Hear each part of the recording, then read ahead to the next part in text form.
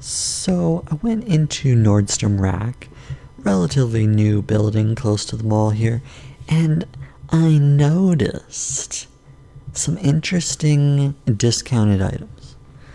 Because Nordstrom Rack is a discounted retailer, or so it would seem. There is some expensive stuff in there too, but I was pleasantly surprised to find a Swiss belt in that store, and it was leather. So I bought it, and it was on sale for $24, regular 80. Pretty good deal. I needed a new belt.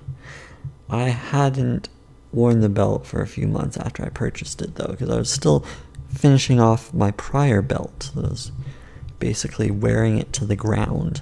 So after that older belt sort of started withering away, I decided recently to put on this new belt, and I noticed in the small print that it's not a Swiss belt. It's made in Vietnam. Yeah, I know. I'm shocked too. I was expecting it to be Swiss made, had this fancy designer name on it, which I originally thought was Italian, but then I saw a little symbol on it, a little Swiss cross, so I'm like, oh, it's Swiss. But boy, am I wrong. Not an Italian belt, not a Swiss belt. It's a Vietnamese belt.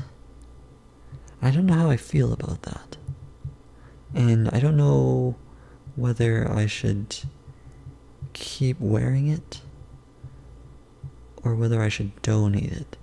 But even though it's made in Vietnam, I will say that it's a pretty comfortable belt to wear.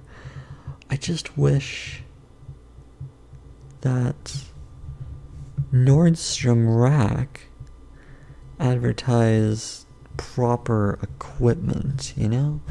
You go in there and expect something good, and then you realize, this is why it's only $25. It's not made in Switzerland. It's not made in Italy. It's made in Vietnam. The cost of living is so much less there. The salaries are so much less. The wages are so much less. It doesn't make the belt as special. And then when you're wearing that belt, you're thinking, is this all I can afford? Is a Vietnamese belt? And it kind of chips away at your ego a bit, and you think, I wish I had splurged on that Swiss belt. But, I mean, who would have known? Who would have known? So that's what you gotta watch out for. When you go into these places, these discount retailers, you don't know what you're getting into until you look at that fine print. Now, that being said, I enjoy the experience of Nordstrom Rack. They have a lot of interesting things.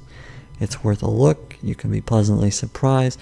Don't let my experience deter you. I still recommend going in there because you might find a gem or two.